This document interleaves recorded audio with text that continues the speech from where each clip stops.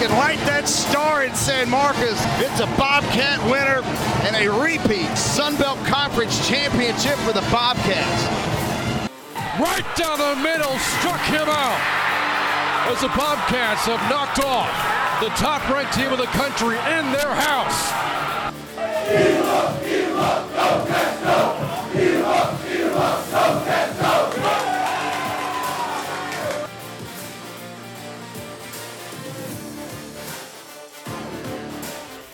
It is another episode of the State Sub Podcast. I'm your host, Brant Freeman. Last week we talked Texas State softball with opening week last week for the Bobcats. Well, this week we're talking baseball because it's opening week for Steve Trout's program. The Bobcats opening up the 2024 year against Youngstown State with a 3-game series at Bobcat Ballpark. And, of course, the program, has been just phenomenal over these past 2 seasons. Looking forward to, big things again here in 2024. And the guest joining us has been a part of the success the team has had over these past couple of seasons. In fact, he's one of the more tenured players on the team. Cam Bush joining us on the podcast, 5th year, with Texas State. First year was 2019 when he was a redshirt. And 4 playing years later, here he is now in year 5 in 2024. He joins us now on the podcast. Cam, how are you? I'm great, Brant. Thanks for having me. I appreciate it. Yeah, man. Always enjoy talking to you and anybody in and around the program. And, again, you're a vet on this team, a pitcher. You kind of switched roles every now and then from starter to bullpen from Round Rock. So you grew up not too far, from San Marcos. Kind of look at your career, 60 appearances for you, more than 120 innings pitched, 119 career strikeouts. As you look at your career to this point, and again, you've been around the block a few times, what have you enjoyed the most about your time at Texas State? Yeah, as you were saying, my career here has been rather different for most.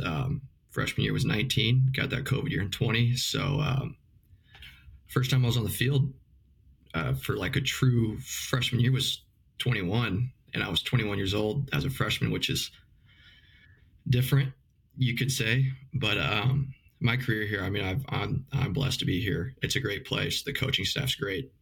The players here are awesome. You can't really ask for anything more. And you were saying from Round Rock, if you guys aren't familiar with the Austin area, just 15, 20 miles north of Austin. So parents are always around. They love to come. They tailgate back in right field. So everything's close to me, and I really can't ask for much more. And so as far as the career goes, could have been better, but we got one more year, right? So I'm excited for what the year holds, and in a few days it's go time, and there's no looking back. So, Cam, again, your first year was 2019, and here's why that's significant. You are the only player left from the Ty Harrington era. His final year was 2019, his 20th and final season at Texas State, and of course, as we know, he stayed close to the program, joining me on the broadcast, on ESPN Plus. So, for you, what did you get to know about Ty, and being a part of that transition from Ty to Trouty? Because so Coach Harrington was the one that recruited me, right? So when I my freshman year was with Coach Harrington, and as you were saying, I'm one of the only ones that I've got to play for Coach Ty and Coach Trouty. So that's pretty cool. It's funny you asked that, because last night we were talking about Coach Ty, and it's cool, and he was a great coach. I was blessed to be recruited by him, and I love to see him still around. He's on the broadcast. He calls the games when I go back and watch, I hear him talking about how he recruited me, and some of the guys that most of the guys on the team currently don't know about, right? So last year was when Reese Gould and Peyton Lewis, all of them were done, and those were the guys that I had, played with for 5 years. But Coach Ty, we see him walking around all the time. I always got to give him a big hug, ask me how I'm doing, ask me how the sister's doing, how the family's doing. That just goes to show how the kind of man that he is. And I was blessed to start my career off with Coach Harrington. Again, that was a redshirt year for you in 2019. So you get to take the field in 2020, and things are going great. You were a freshman All-American that year. Had been pitching really well. The team was playing really well. I think the record was like 14-4 before the pandemic kind of ended everything. For you, how frustrating was that at the time? You're pitching really well, the team's playing really well, and then it all ends so abruptly. Yeah, no doubt. I kind of start off with that 19 year. Obviously, as a freshman, you don't play, is what it is. You kind of discourage a little bit. Go to Maryland that summer, play pretty well, and then you come back. You're doing great. As you were saying, I was throwing the ball pretty well.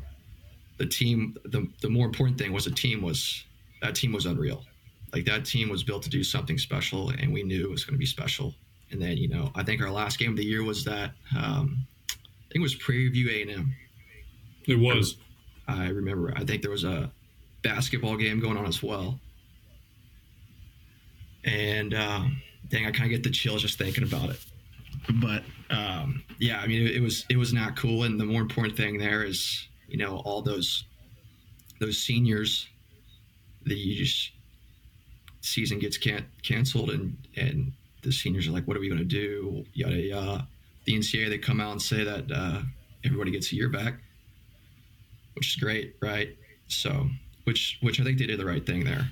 But it was tough, especially after the freshman year. And then, you finally get your one chance to get on the mound and you do well. And then they just keep giving you the ball, which is how it goes, right? You get that one piece of trust, and you go until you break it, right? But it was rather different, and for that's why I'm in college, going on year 6, I guess, masters and all that, which I never thought was my forecast, but can't complain. Wouldn't trade it for anything. You kind of mentioned that 2020 year, you had a lot of great seniors, and the COVID happens, and then, as you referenced, the NCAA made a ruling where, we're going to allow a COVID year, guys can come back, and many elected to do so, and so these are guys that were part of a team that, again, had won 14 of 18 games before the 2020 season ended. In the year prior, a lot of those guys were part of a Sun Belt championship team, so the thought was that in 21, this team was going to be really good. It didn't happen. The 21 season was a struggle, and I think it was 21-36 was the record. And then you fast forward to the end of the following year, and the program goes from setting a team record for losses to a team record for wins. That incredible 2022 year that saw you win, another Sun Belt championship, win 47 games, which again was a program record. 3 outs away from going to the Super Regionals, pushing Stanford in the region finals that year in California. So what was the redemption story like for that 22 team to, the struggles you had in 21 and to then, bounce back the following year and do what you did? How special was it to be a part of that? It was obviously it was great to be a part of it. And back to that 21 team, with the bounce back of the COVID years and the seniors that came back, it was disappointing because all of those guys were some of the better friends that I have to this day, right? And not how you wanted it to go, right? In 21, we had the personnel to get it done, and there was no doubt that it was the team to do it. It was the team to break all the records. And then that following year, it's funny because in 21, I think we were projected to be first in the Sun Belt, right? It didn't happen. 22, we were projected to be last, finished first, right? Roles reversed tremendously. And just thinking back, the biggest thing was was, I don't think so much the personnel. I think it was kind of how we can't lose 36 games again. And Coach Trout took a different approach to it. We did some outside things, worked with some mental coaches, I guess you could say, and it kind of just took off from there. And it was really cool to see those 21 guys, Redden, Hollis, all those guys still support, right? Because I mean, they obviously wanted the big run, the long run, the ring on the finger, all that type of stuff, and they were supportive the whole way. And like Redden and all those guys, great friends. I was in Redden's wedding, so I mean, I talked to him on the phone once a week. I mean, he's a great friend of mine. But the 22 year was special, and I don't think it was so much like the quality of players that we had. I think it was just the way we played as a team, the culture, and I think the culture goes a long way. And I think that goes to show kind of the uprising trend that Texas State baseball is having. So many cool moments, from that year, right? I referenced the Stanford Regional and, the way you guys beat the Cardinal in that first game and the massive home runs, and, Stivers' performance in the region final was maybe one of the best pitching performances I've ever seen from this program, and of course in the regular season, all those huge Sunbelt wins, never losing a Sunbelt road game, that's unheard of. That's never going to happen again for anybody. There was the midweek win at Texas when the Longhorns were ranked number 1 in the country. So a lot of cool moments that year. Last year, the team not quite as successful as the year prior, but still really good, winning, 36 games. And there were some really cool moments for you last year. I mentioned a midweek win at Texas in 22. You were the winning pitcher in the midweek win at Texas this past year. You also got a save at UTSA, which as we know is a huge rivalry. So, looking back at last year, the past couple of years, for you, what are your favorite, accomplishments, memories that you have performing on the mound? Yeah, of course. I got a few. And this is actually my question at the banquet. And I wanted to talk more about it, but we have 1,000 seniors, so I didn't want to, steal the mic. But I'll start. There was a walk-off in 2019 in San Marcos against Texas, if you remember that one. I do. And I wasn't even on the field for that. I was in the stands on the velo sheet, and me and my buddy Damon Fernandez, we were like, what do we do? So we just dropped the clipboards. We ran out into the dog pile. We were obviously late to the dog pile, but it was still, as a freshman, you're 18 years old, what else could you ask for, right? So that's number one. And then my first career outing, I think it was, I want to say Lamar. That guy came in with runners on second and third with no outs or something. Thanks, Coach Trout. I appreciate that one. Thank you. And then, as you were saying, that 22 year, we go the home and away with Texas. We lose the one at home, win the one away. I think I pitched at the one home. I think I did pretty well. I struck out the side, I think, in the 7th, which was super cool. It's a close game. I think the final score is 9-8.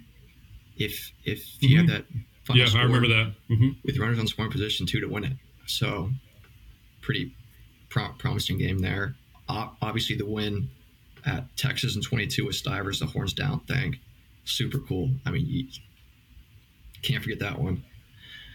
And then, how you were saying in 23, I got the win there in Austin last year, which was cool. I think I kind of snaked that win. I think I got the win in the 5th and the 6th or something, which is, we call it a snake's dub, but is what it is. Got the win there. And there's a handful of memories just, outside of the game that you just kind of hold on to, the friends the friends you gain, I'm starting to get a little older to where I'm going to weddings now, like Matthew Nicholas, Herman, Redden, all those guys, right? So that the little things like that outside of baseball, and I'm sure there's more that if I sat down and really thought about, like some pitching experiences, I'm sure I could talk to you for hours. I'll give you one more. It was, I think in 21, we were at the Sun Belt tournament, and Zach Lee was throwing. I think we were playing App State, and Zach Lee just went like 8 2/3. And this would be my true freshman year, right? And Coach Trout, he hands the ball off to me, and Zach Lee just dominated. And I think it's like a 1-0 game we're losing, and Zach Lee's his runners on third base, 2 outs. And Coach Trout just hands the ball to me, and like all I could kind of think about is like, this is Zach Lee's run, and like Zach Lee's going to be he's going to be a draft pick. Like hopefully he throws in the big leagues like one day. This could be like my kind of, like young freshman, not young, but a freshman, like claim to fame, I guess, or in a way. And I got that out. We ended up losing, which I'm pretty sure capped that 21 year of, the chances of making our regional. But just little things like that. There's another one. I'll go one more and then we can carry on. It was 22. We were home. It was Lafayette, and Matthew Nicholas, his elbow was into pieces. And this just goes to show how kind of, the kind of guy that Matt Nick is. He goes out there and like rolls up a double play. Like there's no way that he should be on a mound right now, but it's just when you're asked to throw, you throw, right? And I think John Wethridge goes yard, deep center, probably off the batter's eye or something.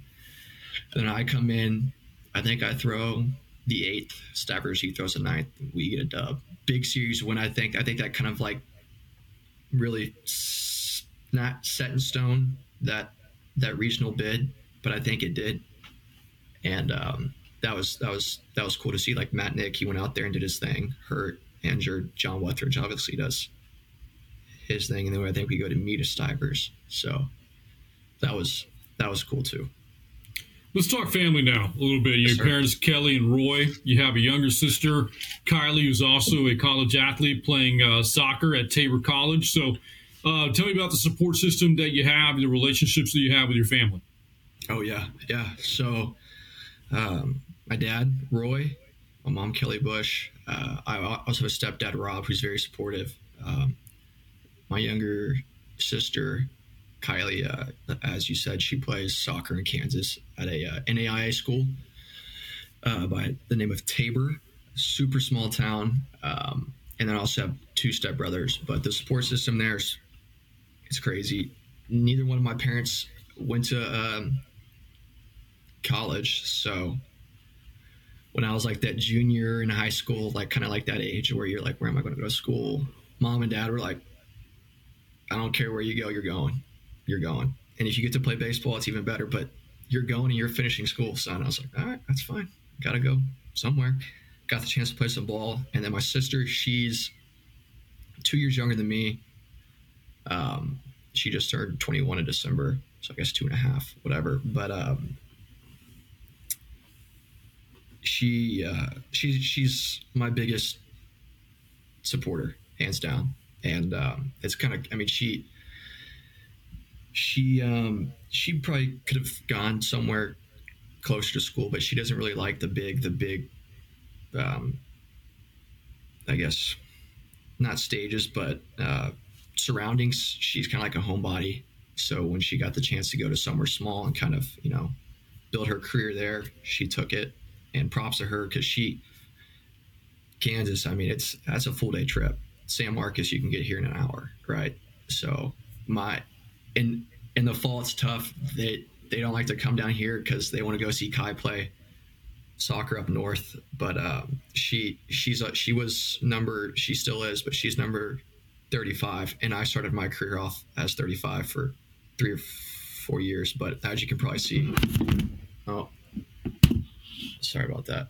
I've been number 3 for, you can see my little shirt quilt. Shout out, Mom. I've been number 3 for my whole life. So when I got the chance to go to number 3, I had to. So Kylie was pretty upset with me. She was mad that I switched to 3, but we got to be 35 for a long time. With support systems, awesome. And I can't do it without my mom and dad and my stepdad.